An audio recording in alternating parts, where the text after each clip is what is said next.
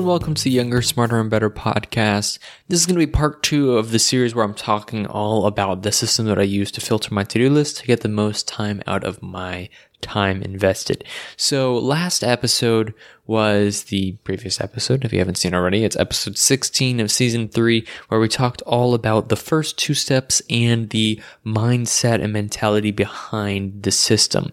The idea is that, if you invest time into something, the idea of how you invest time is by spending time on things that will give you time tomorrow. So these ideas we talked a lot about in the first step, which is creating a list of all the things that have been running through your head, list of all the things like maybe washing your car, doing laundry, giving your plant water, these sorts of things, and putting them on a list. Now, my list tends to span to half a page full of continuous writing. For others, it might be more or less. So we talked about that first step of writing down. Now we go through the filter idea. We talked a lot about how previous filters like the Eisenhower matrix are a great place to start, but don't really completely live up to what they could be. And we talk about this new system, which is called the procrastinate on purpose filter. I call it a decision filter, because that's what basically we're doing. You're multiplying your time and you're making a filter for your decisions. And that's kind of what this is. Now, the first thing that we go through, and we talked about this last episode as a summary, was eliminating tasks. Can you live without this task? Is this task really important? Is it an optional assignment? These sorts of things that you can get rid of. Now, of course, there are certain cases where the optional things are actually quite fun or enjoyable, and you might not necessarily need to eliminate them completely, just not do them first. So in this case, there's a lot of optional fun stuff that I have that I write on my to-do list that I put onto a separate list. And this separate list is my optional fun list of random things like photoshopping my friend's face into my mouse cursor, which is by far the funniest thing that I've done. It's literally his head rotates around in a circle. I'm staring at it right now. It's so beautiful. But these kind of optional side things you can do, just not the first thing that you do right when you wake up. So this kind of eliminating the optional stuff, being more or less optional assignments, things that you don't necessarily need to do. But you know what? There's a case scenario where that optional assignment might give you credit that might save your grade for class. In that case, it's not really optional anymore, is it? Because that's kind of do you want to have a grade in that class, yes or no? So these kinds of making sure that you're more reasonable with what you eliminate. Now, the next thing we talked about is it's basically for everyone, right? Can you automate anything? And the reason that automating saves time is because when you put time into creating a system, and the example I used last episode was for Instagram.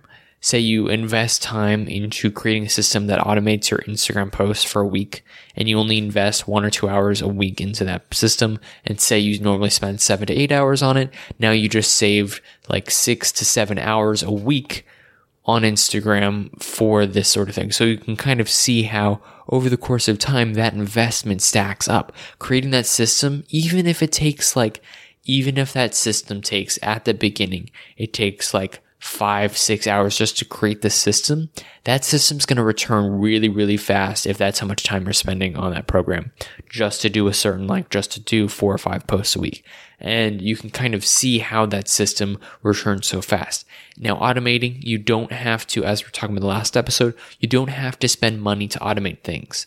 But if you decide to, it can be a really, really good return on your investment, not only time-wise, but money-wise, because anything that wastes your time wastes your money. Your time is more valuable than your money, so it wastes a lot. So think of it this way, right? If you spend money to get a system that automates one part of your life, right? And say this one part of your life costs you 5-6 hours. Now, if you were to spend half of that time working an extra 2 to 3 hours, now that money goes to pay for, that money, not only did you pay for whatever the automation system probably costs for the month, but you also still have the results from that tasks. So you're basically, not only are you getting paid more, you're also getting more things done. It's like a win-win-win.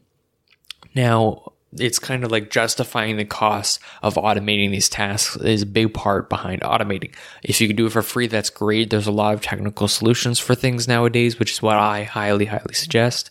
And this kind of brings us into our next step, what we're going to be talking about a lot more this episode, which is delegating things. Now, with me personally, I'm not in a position, and this kind of definitely comes into a positional point of view. Are you in a position to delegate tasks? Now, I've figured out ways where I can delegate things, just not completely. So what I do is definitely for online schoolwork. This is a great example. For online schoolwork, we'll get group projects. Now, if you know, group projects are kind of stupid, especially from an online standpoint when you have people that just don't even respond. I've had one person, I work in a group for one class, and I've had one person that I literally haven't talked to since school closed. And because he just doesn't check messages or email or anything. And I don't even so I know he exists because I've seen him show up in the attendance and stuff, but he just doesn't respond or send any messages whatsoever. And so what I kind of do, and I've kind of figured out this system in place, if you can make it easy for your group to do things, if you can make it easy for everyone else to do things, then they're much more likely to do it, and you don't have to do the whole project by yourself. So what I'll do is my delegating, which isn't necessarily delegating. It's more or less figuring out a way to make it easier for other people so that you can get more return on the time that you're investing, right? So what I do is I'll go through and I'll create the document that we need for the project. And then what I'll do is I'll kind of make comments on the thing, what needs to get done. And so what I'll do is I'll usually do whatever section of the work that I have to do. And then I'll send an email, I'll send a text and a video or whatever to my friends and say, hey, look, I've set all of this up for you. So it's super easy for you to do. And there's only this, and that you need to do. I've put comments. I even tell you what you need to do. It should be super easy for you. All you got to do is just knock this out. And a lot of times they're super grateful because you've taken a lot of the labor of figuring out what you need to do out of the way for them. So it's really just all they have to do is answer a few questions. And so what I've done is that's kind of my version of delegating. If there's a group project or something like that, I'll take the heavy load of it, which is just getting it done. It's a lot better. Okay, think of it this way, right? Working this way on group projects, especially online group projects, saves you time because you're not doing the entire project. So if you can make it easier for your group to do the project, then you just get a return on that time investment because you're not doing the entire project by yourself. So thinking of it that way, you can definitely kind of see the investment on this. Now, there's another standpoint where for people who aren't in a position to delegate and do have the money to kind of pay it. Think of it this way, right? Delegating is the process of hiring or getting someone else to do something for you. So when they're doing that task for you, that means you're not doing it. You're saving time. You're multiplying your time by doing that. So think of it this way. The example used in the book was, say, delegating a 5-minute task to someone like an assistant, right? Now, if you think of it this way, 5-minute task, it can be done by you. Sure, it only takes 5 minutes. Now, the whole point of the book was saying is sure, it only takes 5 minutes, but let's do some math. And what was really interesting is it basically said that if you were to invest if you were to say basically teach someone else to do that 5-minute task, right? Because that's really the time investment cost, is teaching someone else to do it and helping them along the way as they begin to do it better, right? So the time invested cost is it should not think logically, it should not take 2.5 hours to teach someone how to do a 5-minute task logically, right? But they're saying if you were to invest 30 times the cost of whatever time you're delegating to someone, right? So if it's a 5-minute task, that's 5 times 30 to get the total cost of what you're going to be spending that. It's 150 minutes, right? You should be willing to invest 150 minutes to delegate a 5-minute task if you can afford to do so. Now that's 2 hours and 30 minutes for a 5-minute task. Now, the investment side of things is that if you had to do that task every day for work, right? And that's a 5-minute task, you'll see instantly 1,000. So over the course of a year, right? Doing a 5-minute task every day, that is a 1,280 investment return on that. So that's roughly 21 hours. So that's like a 700% return on your investment in time for a 5-minute task to delegate that. If you think about it that way, it's huge. It's astronomical. It's amazing what you can do when you start to look at your time differently. And that's for the people who have people that they can delegate much more easily. Now, there's of course ways you can do it around that, where you can either like say, oh, I'll do this task, which might not take you that much time if you could do this for me. There's other ways to do it, of course, and there's a lot of different strategies. Definitely be creative when it comes to these delegating these tasks, but you can kind of see how this system can be so helpful when it comes to getting more time back. So when we talk about this system, we're going to talk about the next one, which is actually, this is the one that I hinted to at last episode. I'm sorry I didn't get it to it in that previous episode, but this is where we're going to talk about it. In the last episode, I was like, hint, hint, you don't have to eliminate everything. You just could do it later. And I was like, hint, hint, hint. Well, now that's where this episode is, that this part is going to tie into this. So we talked about the first step going through. I'm going to give you a brief recap here so that you can kind of see why this is so powerful. First thing is kind of like writing down all the tasks. We just talked about that a little bit ago. Now eliminating tasks, things that you can live without, things that you can get rid of. Now automating things for people who are in a position to do so, using digital tools to automate things, being able to spend money on that so you can get a return. Then delegating tasks. That's something that we just talked about. Now, when you get to the end of this, right, once you've already delegated everything that you can possibly delegate, now you know that the things that are on your list that aren't crossed out, delegated, automated, eliminated, those things that are left on your list are the things that are actually for you to do, and they're worth it for an time investment standpoint. Now, when you're looking at this, right, now there's still probably quite a few things, and they're probably a lot of the bigger projects, things you might be like putting off, right? So now it's coming at this list and saying, okay, what do you actually have to do right now? Now, when it comes to a timing standpoint, right, this is the last thing that the author talks about for ways that you can multiply your time. If you don't have to do it now, if you can wait till later on things, you can actually save yourself some time in the future. So the idea that they use is basically the whole system, the whole book is called Procrastinate on Purpose. And this is the next step.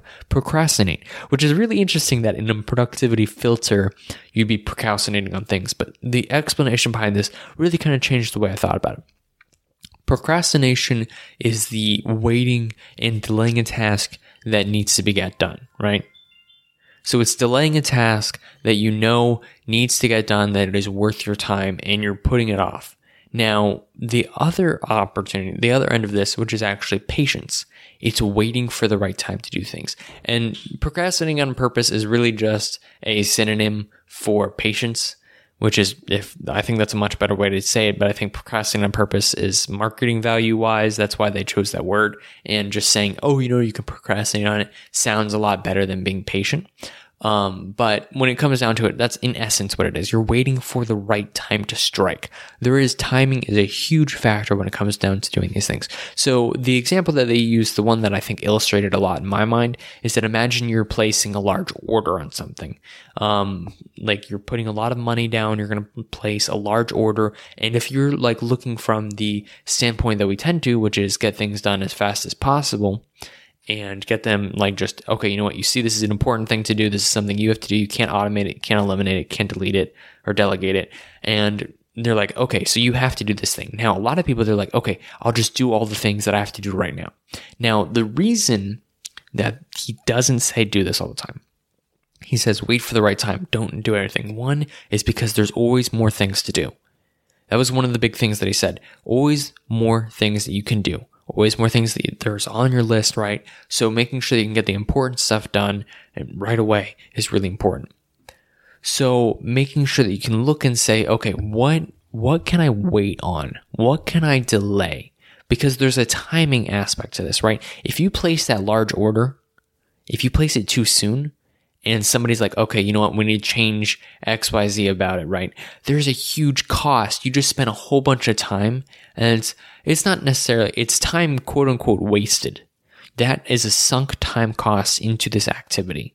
And basically, if you want to think of it this way, right, you put a whole bunch of time into this task that you didn't need to do, which is the equivalent of you could have saved that time. So think of it this way, right? If you have a huge project, and what I do is I found that there's a really interesting application in this, especially for online and digital work, when you work with like a group or with a friend, right? So one of the things that I've realized about waiting off and putting off these sorts of things is, one, it's easier to batch things. You can put a whole bunch of smaller tasks together, like maybe email. So this is a great example. This is something that they talk about in the book as well. Procrastinating on purpose, waiting for the right time to strike, waiting for the right time to do these things. You might realize as you start to use this filter more and more, maybe the next day use the filter, right? And you realize that there's the same tasks that are getting all the way down to the bottom of the filter. And you're like, but they're not necessarily like the highest priority, which might be like check your email or something simple like that, right?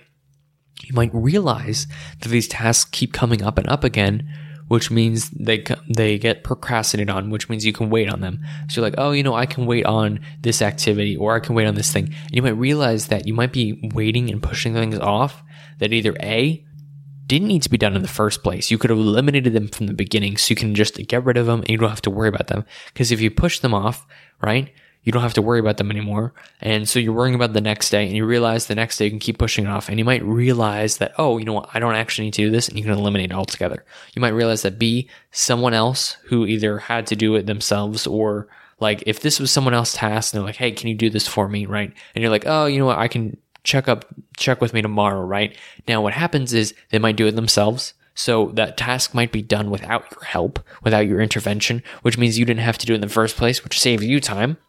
So now another thing, looking at it from this standpoint, right? That task has just saved you a whole bunch of time from not doing it. You might realize that it comes up and up again, which means you could batch it. So you could there's a whole bunch of these smaller tasks like email, that sort of stuff that you can do all at once, which saves you a bunch of time because you're already in the mindset of working on this activity. So if you have say, for example, going back to our Instagram posts that we talked about, creating that system, by me batching that system, I'm basically saying instead of creating a post every single week over the course of the week, so I don't have to sit down 4 times. There's a period of time. Think of an activity, right? There's a period of time where you're sitting down and getting into the focus mode and working on an activity. That takes about, I think the number is 12 minutes to get into that activity. And then you're in this time where you're productive and in that mindset, you already have all the tools available to you and everything, right? Now, if you do that 4 times over the course of the week, that's 12 times over the course of the week that's 4 times over the course of the week where you're spending that 12 minutes. If you only do that once, you only have to spend the 12 minutes once, and you're already in the mindset, you're already in the activity, you already have all your tools open, right? So you can kind of see how batching also plays a part into this. Now, what is the right time to wait until? What is the right time that you can push things off to? Now, this is kind of the difference between procrastinating and being patient. What is the right time to do things, right? So there's this question that you can kind of see. There's kind of a question related with each of these sections. The question related with this one is, can this activity wait until later? And the reason that this is the question is because it's something you can ask yourself repeatedly. So you say can this task wait until later? Yes. If it's yes, then put it off. You don't need to necessarily do it right now. If there's an activity that is more important, then you can deal with that one. You're basically dealing with the next significant activity. So if the answer to that question is yes, then now is not the right time to do it. However, when the answer to that question is no, can I wait until later? So the idea is, can you wait until later? If you waited until later, right, you'd still have time to do the task to the best of your ability without any consequences. So if the answer to that question is no, you cannot wait until later, there is no more time where if you were to wait any later, there would be consequences for waiting. Now is the right time to do that activity. You've gone through your filter. You've already eliminated the use. So it's a useful thing. It's something that's important, something that's valued, something that you cannot live without, this activity. You cannot automate this activity because it's something that has to be done by you. You cannot delegate this activity, again, because it's something that has to be done by you, something that you want to see through. You cannot wait until later. Now you go on to the next step, which is going to be, its next step is concentrate. Which is basically act. It's basically do. The next step on the thing is actually working. It's setting your head down. It's concentrating on these activities. And so basically, if you go through the whole filter, right? Go through the filter again, touch on concentrate. You've gone through, you created a list, you eliminated the non-necessary, you've automated the stuff that can be automated, the mundane tasks that you do over and over again. You've delegated the tasks that other people can do that you don't need to do yourself. You've procrastinated, you've put off the tasks, and you're patient for the right time to do them so you don't have sunk costs in changing things from a big purchase or large order or something like that, right? You've batched all the activities that you've seen that keep coming up and up again, but don't necessarily need to be done right away. And then you've started to concentrate on the activities. These activities that you have left on your list are the most significant. They're the ones that probably return time back into your day. These are the ones that give you actual real-time results, right? And this is the perfect time to do it. Now all you have to do is concentrate and focus.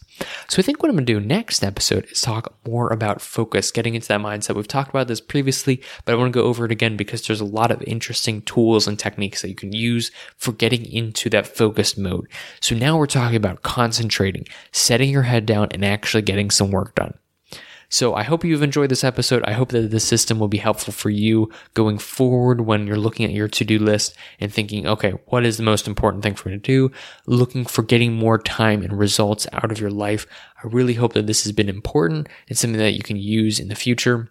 If you found this series helpful, please share it with a friend. I'm sure that this can be definitely very, very helpful for other people. So if you found use out of it, why not share it with your friend? So with all that being said and done, I'm Christian Adlita. I'm the host of this podcast, and I want to thank you so much for listening. And as always, stay hungry for knowledge.